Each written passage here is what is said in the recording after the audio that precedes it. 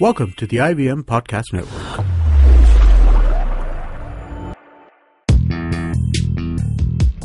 Welcome to Paisa Vaisa with Anupam Gupta.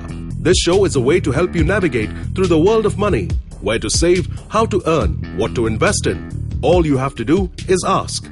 Here's a question for you, Anupam. Hi Anupam, my name is Kanika. Every day I hear about the Sensex hitting 30,000 points and the NIFTY crossing 9,000. What does all of this really mean?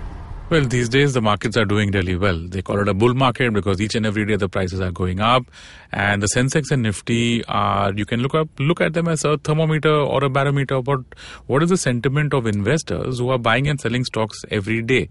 Is it good, which means the market is going up, or is it bad, which means the market is going down? So when the Sensex hits a big number like 30,000, which is, it's hitting it for the very first time, or the NIFTY hits 9,000, it's hitting it for the very first time. It means that investors are feeling good about India. Maybe they think that the long-term prospects of India are looking good and they want a piece of action for that. So they're investing in stocks. And that makes the Sensex and the NIFTY, which is a group of 30 stocks for the Sensex and 50 stocks for the NIFTY, go up.